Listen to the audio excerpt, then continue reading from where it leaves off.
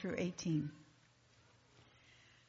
Now on the first day of the week, Mary Magdalene came to the tomb early while it was still dark and saw that the stone had been taken away from the tomb. So she ran and went to Simon Peter and the other disciple, the one whom Jesus loved, and said to them, "They've taken the Lord out of the tomb and we don't know where they've laid him." So Peter went out with the other disciple and they were going to the tomb. Both of them were running together, but the other disciple outran Peter and reached the tomb first. And stooping to look in, he saw the linen cloths lying there, but he did not go in. Then Simon Peter came following him and went into the tomb. He saw the linen cloths lying there, and the face cloth which had been on Jesus' head, not lying with the linen cloths, but folded up in a place by itself. Then the other disciple who had reached the tomb first also went in, and he saw and believed. For as yet they did not understand the scripture that he must rise from the dead. Then the disciples went back to their homes. But Mary stood weeping outside the tomb. And as she wept, she stooped to look into the tomb. And she saw two angels in white sitting where the body of Jesus had lain, one at the head and one at the feet. They said to her, "Woman, why are you weeping?" She said to them, "They've taken away my Lord, and I do not know where they have laid him." Having said this, she turned around and saw Jesus standing, but she did not know it was Jesus. Jesus said to her, "Woman, why are you weeping? Whom are you seeking?" Supposing him to be the gardener, she said to him, "Sir, if you have carried him away, tell me where you have laid him, and I will take him away." Jesus said to her, "Mary." She turned and said to him in Aramaic, "Rabboni," which means teacher. Jesus said to her, "Do not cling to me, for I have not yet ascended to the Father. But go to my brothers and say to them, I am ascending to my Father and your Father, to my God and your God." Mary Magdalene went and announced to the disciples, "I have seen the Lord," and that he had said these things to her.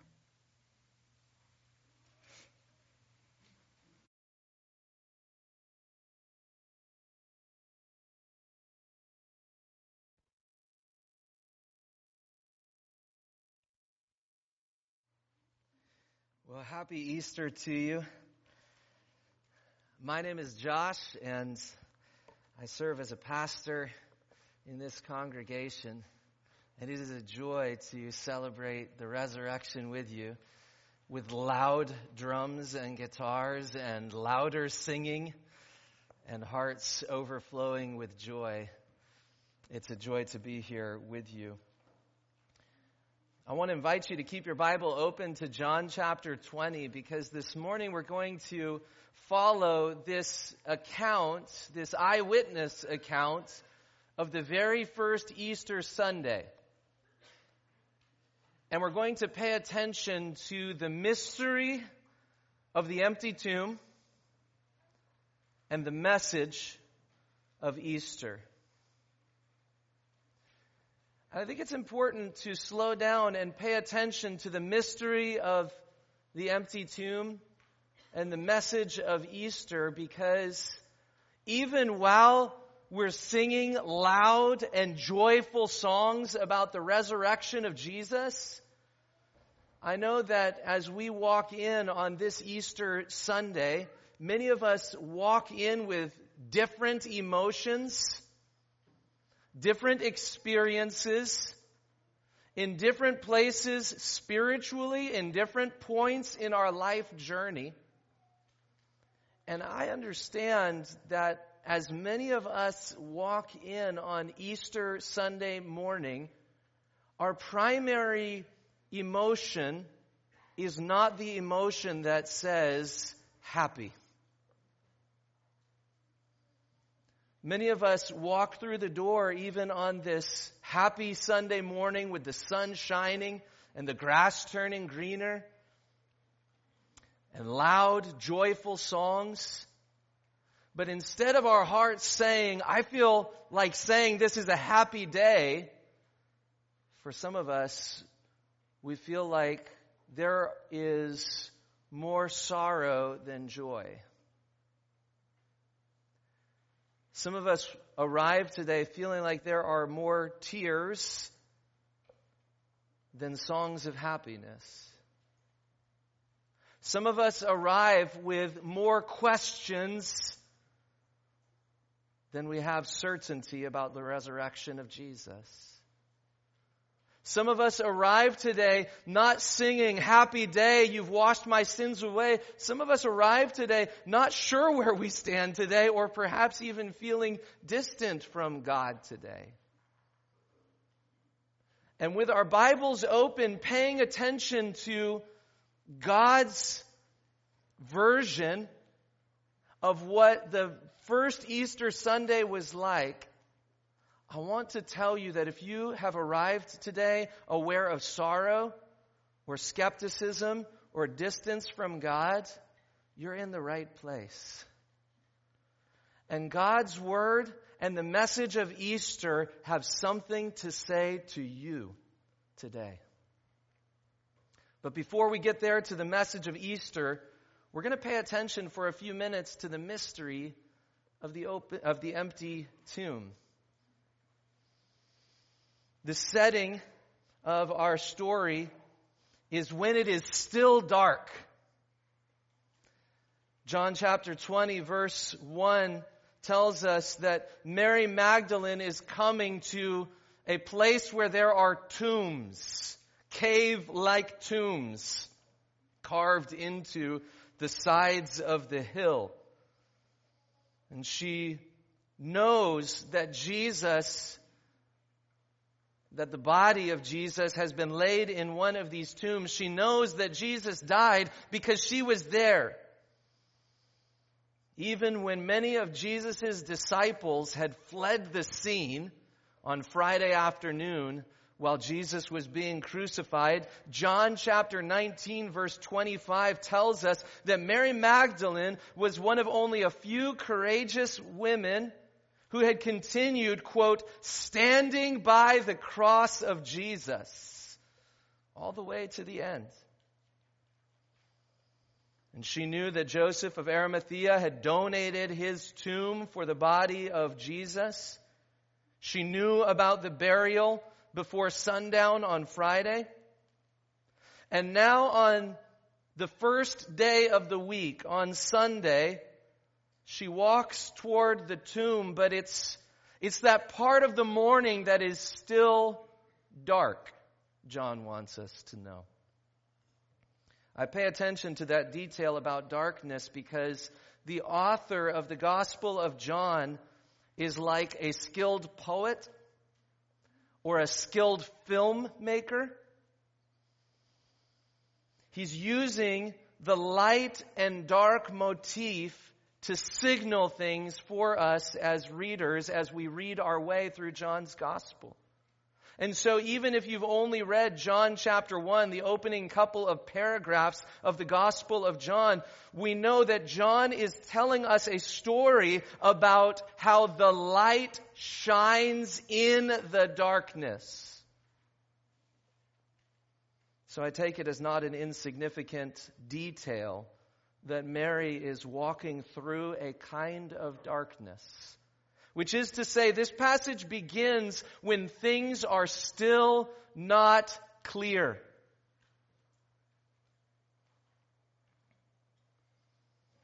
The triumph of light over darkness has already happened, but it is not yet fully visible. In John chapter 20, verse 1. And so as Mary arrives at the tomb, she encounters something mysterious. The stone that blocks the entrance to the tomb is rolled away.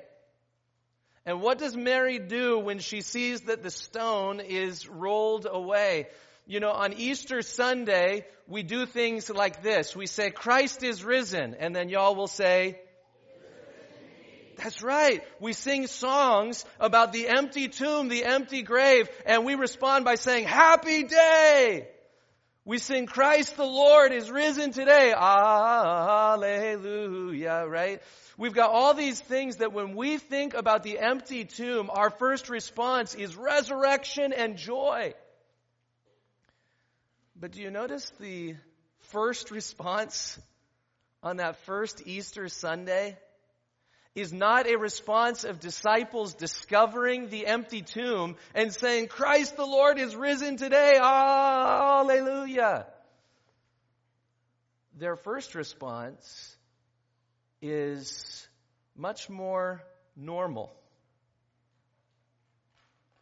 They go to a place where a dead body was laid a couple of days earlier. And when they find that the body is not there and the tomb is empty, they interpret this fact as tragedy upon tragedy. Grave robberies were much more common in the ancient world than they are now. There was money to be made by breaking into a tomb and stealing some of the expensive spices or other things that might be found in a tomb. And so when Mary finds the stone rolled away, look with me for a moment at verse 2, at what she interprets out of the empty tomb at first. She runs back and she finds Simon Peter and the other disciple we understand to be John. She runs and finds Peter and John, and she says to them, they've taken the Lord out of the tomb, and we do not know where they've laid him. The initial response is to assume that the empty tomb means that the grief of injustice has now been added to the grief of loss. And so we come to what we might call kind of the first episode in the action of this story. The first episode when Peter and John look into it. When they look into what has happened. The story tells us, beginning in verse 3, that Peter and John hustle their way over to the tomb. You know, grown men like me don't run all that often. But when we do, whether it was stated to be a race or not,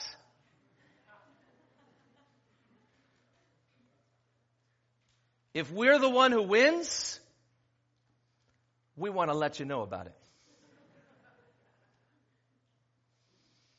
And so verse 4 seems to me to add a charming note of credibility and authenticity as John records in his gospel that for a while Peter and I were running side by side, but let's just say Peter didn't get there first. Now what happens when they get to the mystery of the empty tomb? Verse 5 tells us that when John reaches the empty tomb, he stoops down and he looks into it. When Peter arrives next at the gate, at the doorway to the empty tomb, he also stoops down and looks into it. But more than just looking in, Peter walks all the way inside to this room where the body had been laid, and he begins to look around. When John and Peter arrive at the mystery of the empty tomb, while it is still dark, while things are still not yet clear, what do? They look into it. And let me pause long enough to say that if the meaning of the empty tomb is not yet clear to you, this passage, this narrative, this account is written in such a way as to invite you to look into it for yourself. to invite you in a way to spend some time stooping down and looking into it, to find out what did the eyewitnesses say about what they found. What came about as a result of this tomb being empty? This passage invites you to look into it for yourself and to come to your own conclusion. In our text, Peter and John look into the empty tomb. In a court of law in their time and place, the testimony of two men is considered to be reliable evidence. And so, as Peter and John look into the tomb and find it to be empty, now two men can testify and sign their names to this legally verifiable fact: the tomb is empty. But beyond being empty, which is to say without a corpse, what they discover inside the tomb is kind of intriguing, isn't it? They find grave cloths lying there and the face cloth folded neatly. Parents, if you've struggled with getting your kids to fold their clothes, this is one of the best verses in the Bible for you to memorize. I'm joking. Don't use the Bible like that. But it's not wrong to fold your clothes either.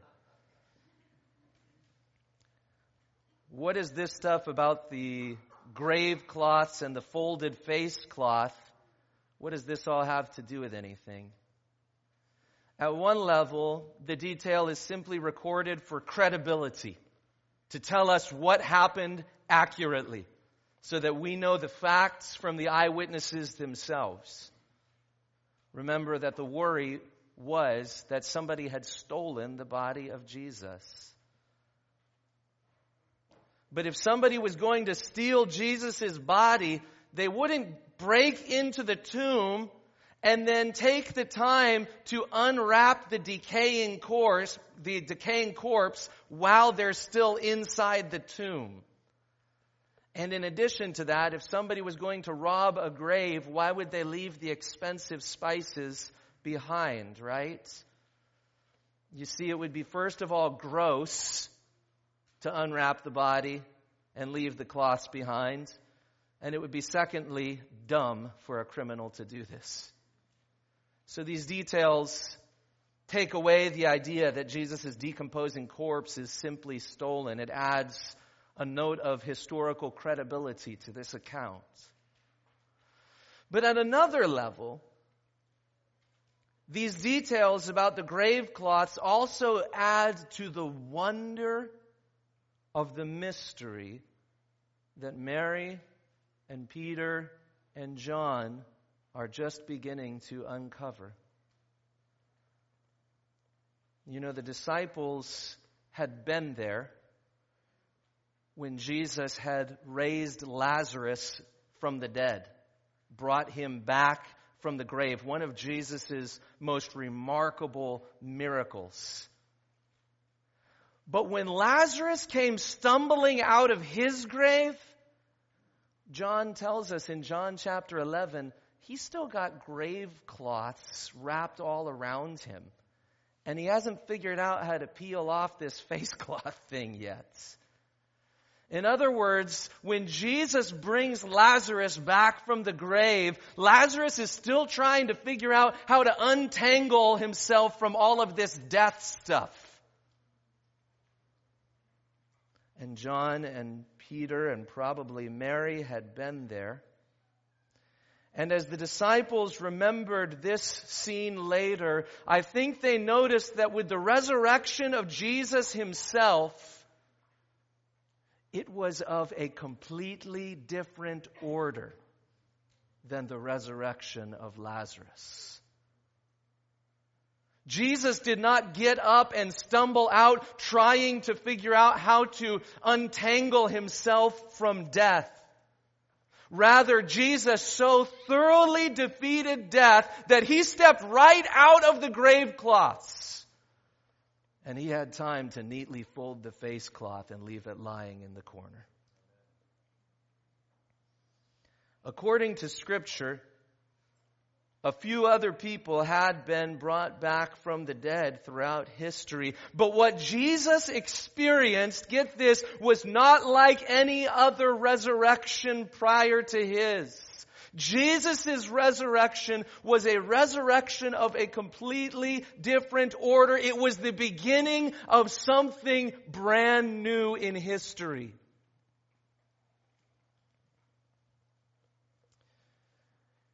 And notice in verses 8 and 9 that as John, as an eyewitness, is there looking into it and considering what has happened here with this empty tomb, this is the moment when understanding begins to dawn in John's heart. John says in verse 8, the other disciple who had reached the tomb first also went in, and he saw and believed. Verse 9, for as yet they did not understand the Scripture, that he must rise from the dead. As John recounts as an eyewitness what happened with that empty tomb, he offers a very honest admission. He offers a very honest admission that even though he had been around Jesus' teachings for years, even though he was well acquainted with prayer and with worship, even though he had been taking some steps of discipleship, or what would appear by all appearances to be discipleship, John says very honestly, I didn't get it. I didn't understand yet to that point. The penny hadn't really dropped as it related to my faith. And so John tells us very honestly, he showed up that first Easter lacking faith, and without an understanding informed by Scripture of what the empty tomb meant. But as he looks into it, this is where everything begins to change for John.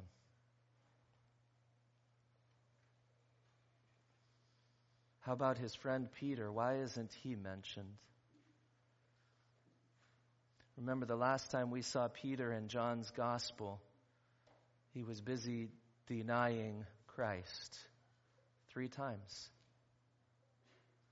Now he runs to look into the empty tomb. He shows up that first Easter Sunday in need of forgiveness, in need of restoration. And as he begins to look into it, it's a beginning of a new chapter, as we'll read in John chapter 21 if we keep going, for him as well. It's right there while looking into the empty tomb that faith is fortified. That the meaning of the Scriptures becomes clear. That restoration and reconciliation with God begins to click into gear.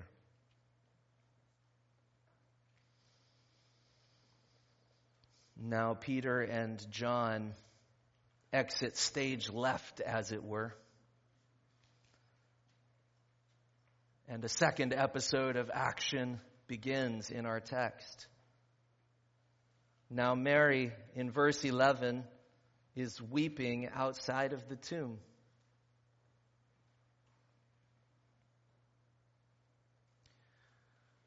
And what does Mary do?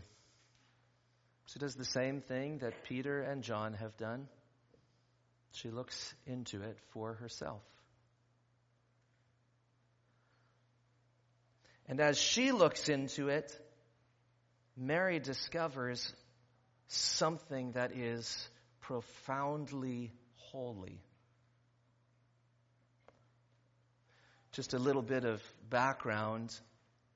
that Jewish people in the time and place when the New Testament was written would have been familiar with. The Hebrew Bible, the Old Testament, talks about the Ark of the Covenant, the place where atoning sacrifice is made, the place where blood is shed to reconcile people with God.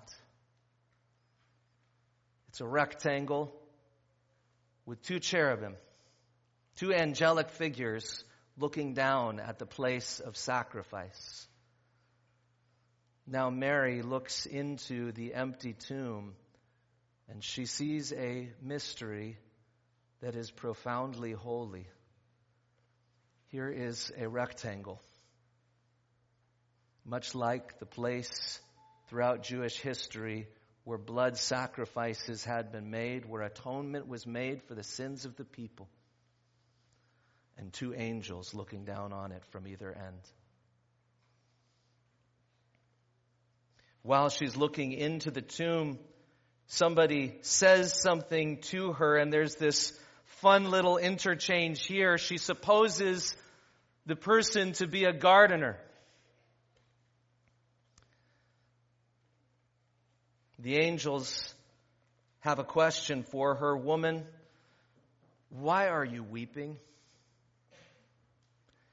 The gardener has two questions for her. Why are you weeping? And whom are you seeking?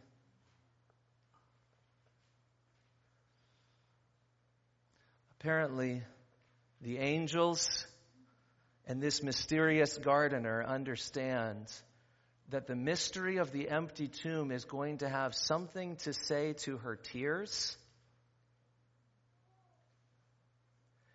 and it's going to have something to say to that searching in her soul. She turns around and she says in verse 15, "Sir, if you've carried him away, tell me where you've laid him and I'll take him away." And Jesus said to her, "Mary." And she turns and says to him, "Teacher." What's the tipping point in this story? It's interesting that while Mary is still looking into it for herself, Jesus comes and finds her.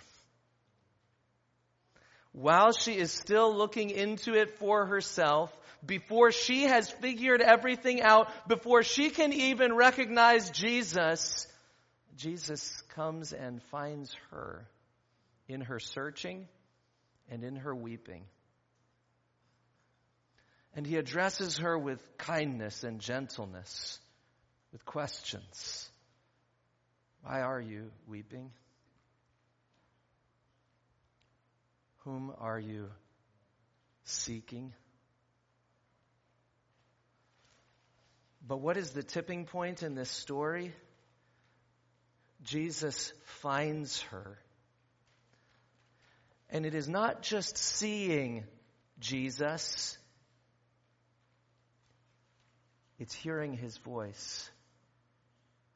It's the word of Jesus that awakens clarity in Mary Magdalene's heart and life. The answer to her tears and the answer to her searching is not just an experience.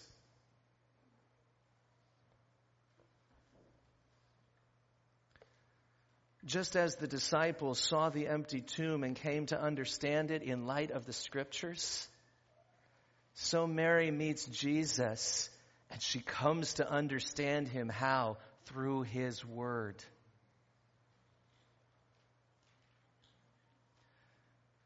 And I think John records this very carefully and thoughtfully. Because if all we know about this story is that Mary Magdalene saw Jesus and she believed, then we'd say that's not fair because I don't get to see Jesus face to face.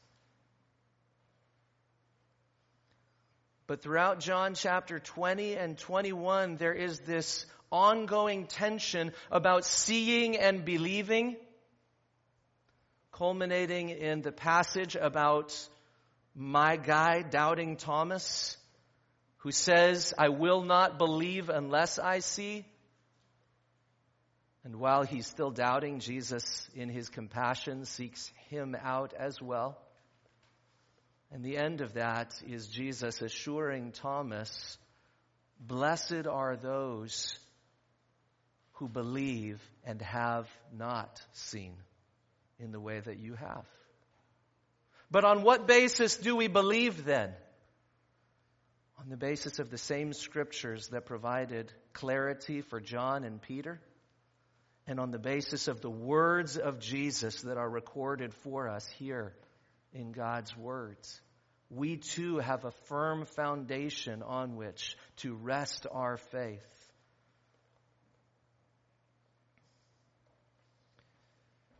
In the first episode in this passage, Peter and John look into the empty tomb and they walk away believing. They arrive with uncertainties and with a sense of needing forgiveness and needing restoration. And faith begins to dawn. Mary Magdalene arrives at the tomb still weeping, still trying to make sense of everything, still seeking someone. And it is while she looks into the empty tomb that the word of Jesus sinks in. And she bows in humble adoration before him. That's the mystery of the empty tomb that we see here in this passage. But what does John chapter 20 tell us then about the message of Easter? If that's what happened on the first Easter Sunday, what does it mean, and what does it mean for us today?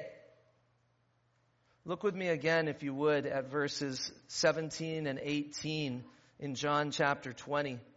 Jesus says to Mary Magdalene, do not cling to me, for I have not yet ascended to the Father, but go to my brothers and say to them, I am ascending to my Father and your Father, to my God and your God. And Mary Magdalene went and announced to the disciples, I have seen the Lord. And that he had said these things to her. What is the message of Easter? Let me show you three things very briefly about the message of Easter on that first Easter Sunday and about what the message of Easter means for us today as well. What is the message of Easter? First of all, the message of Easter brings hope for belonging in the family of God. Don't overlook these family terms, these relationship terms, these loving terms that are included here in verse 17. When Jesus sends Mary Magdalene to go and represent the message and the explanation of what the empty tomb means to the others, he first of all says, go to whom? To my brothers. And remember, these are the clowns who scattered in fear while Jesus was being crucified. These guys haven't looked so good the last few days. One of them denied him 3 times. One of them is about to say, unless I see the nail marks in his hand and side, quote, I will never believe. As John has already admitted, they didn't get it. But here is the heart of our Lord Jesus Christ, overflowing with love, such that he says, would you take a message not to those foolish clowns who keep stumbling all over themselves, who don't get it and keep making mistakes? No, he says, would you go and take a message to my brothers? And what is the message about? It's a message about belonging in the family of God. It's a message that Jesus says has to do with, quote, my Father and your Father. The message of Easter tells us that however distant we have felt from God in the past, however far removed we have felt from Him, because of what Jesus has done for us, not because of how few times we've stumbled and failed or how well we've figured it out or whatever it may be, because of Jesus, you and I can belong in the family of God, knowing His Father as our Father. A status in the kingdom of heaven as secure as being one of the brothers of the Lord Jesus Christ is held out and offered to you. In fact, this is a great part of what the Gospel of John has been all about. Back in John chapter 1, John had explained up front what he was talking about. He said, Jesus came to His own, and His own people did not receive Him, but to all who did receive Him, who believed in His name, He gave the right to become children of God. John says it even more emphatically in a letter that he writes to a church full of believers like us, a church full of believers who had stumbled, who didn't always get it, who sometimes failed, who sometimes doubted. He writes to a church full of believers like us, and he says, would you see what kind of love the Father has given to us that we get to be called children of God, and so we actually are.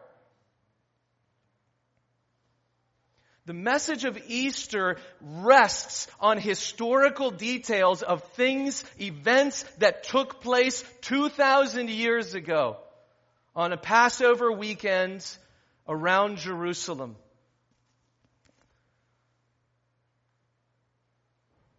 But the message of Easter is not just about what happened back then. Based on what happened back then, rooted in what happened back then, there is a message for us today, and the message says this: you can rest secure in belonging in the family of God, knowing Jesus as your Father. And before I move on, can I add this little detail only in passing? This is a sweet moment as two congregations become one congregation together. This is a sweet Sunday, a sweet new start for us. And with this new start, I'm sure there will be challenges and bumps along the way. But you know what is the cement that can hold us together? It is this, that Jesus has said to you and you and you and you, I'm going to my Father and y'all's Father. We are part of one family with one Father through one Lord Jesus Christ, full of one Spirit. And that sense of belonging in His family, not because of how well we figured it out, not because of how clean our background is, not because of how we've lived our lives, but because of Jesus. That security we have in the family of God is the security we have in our unity together as well. Let's not miss that. The message of Easter tells us about hope for belonging in the family of God, and the message of Easter also tells us about hope for the future. Jesus uses this language of ascending or rising up or going up toward heaven several times in this passage. As He sends Mary Magdalene with the message, He says, go to my brothers and say to them, I am ascending to my Father and your Father. Why is the ascension of Jesus good news? The answer comes from about 3 days earlier. On the night when he was betrayed, Jesus was in the upper room talking with his disciples about what was to come.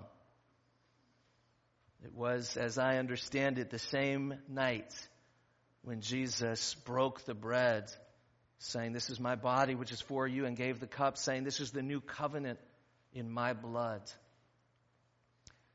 And at that same meal in the same upper room, Jesus had said this to his disciples, John 14, verse 1, "Let not your hearts be troubled.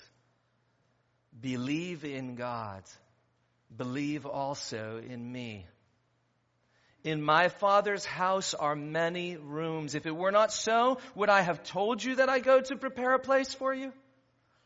And if I go and prepare a place for you, I will come again and I will take you to myself, that where I am, you may also be."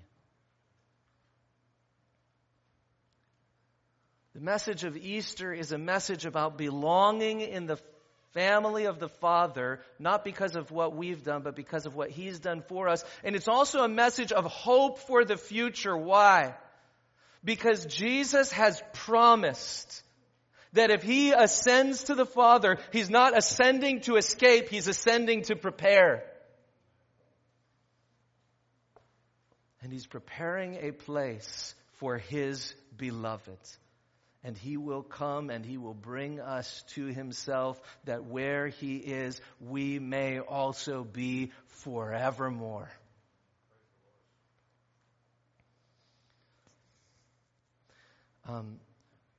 Among my favorite flowers in the world, is it okay if guys have favorite flowers? I don't know about that. Maybe I should rewind and undo that admission. But it's too late. Among my favorite flowers in the world are the crocus flowers.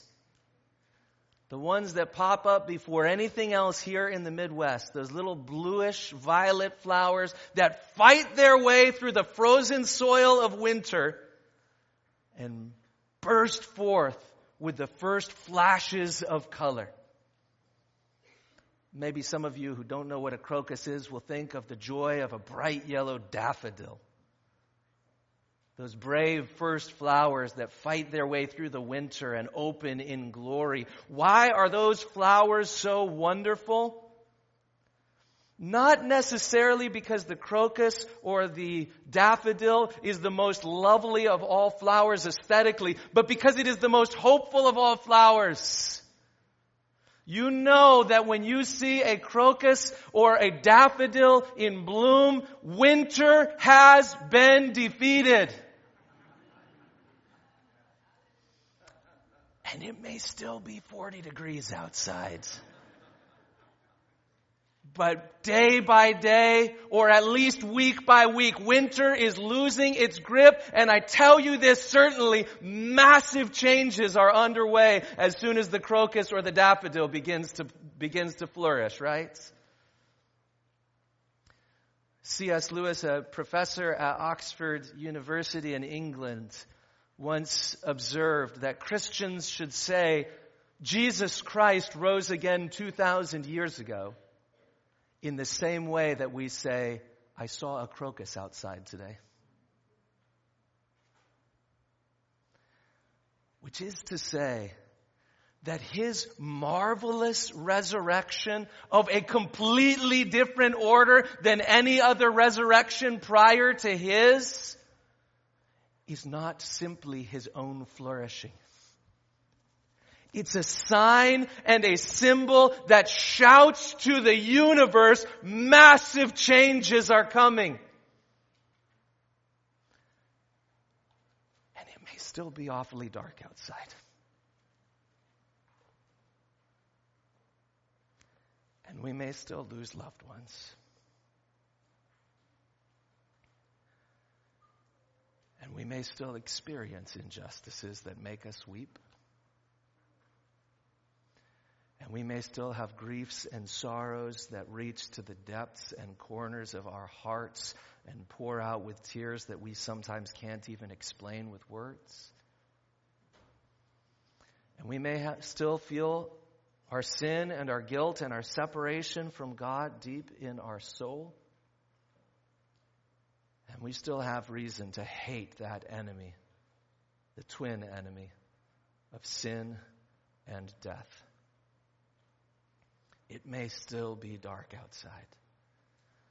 But because Jesus Christ was risen from the dead 2,000 years ago, massive changes are coming. And so as Jesus sends out this Easter message to his disciples, as that Easter message rings across the centuries and around the world so that it makes it 2,000 years ago to faraway places like Illinois, we hear the good news that Jesus Christ is risen from the dead, and we hear it like seeing a crocus burst forth in glory, and we say, however dark it may be outside, massive changes are still to come.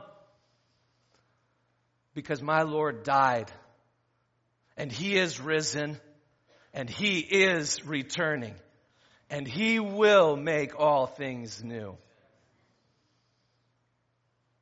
If I go, I will prepare a place for you. And I will come again, and I will take you to myself, that where I am, you may be also. This is part of the hope of Easter. The message of Easter tells us about hope for belonging together in the family of God. It tells us about hope forevermore. Hope for a future that is immeasurably better than our experience of life stained by sin and death and darkness. And it's a message about hope that needs to be shared. Hope that is meant to be shared with the brothers and sisters.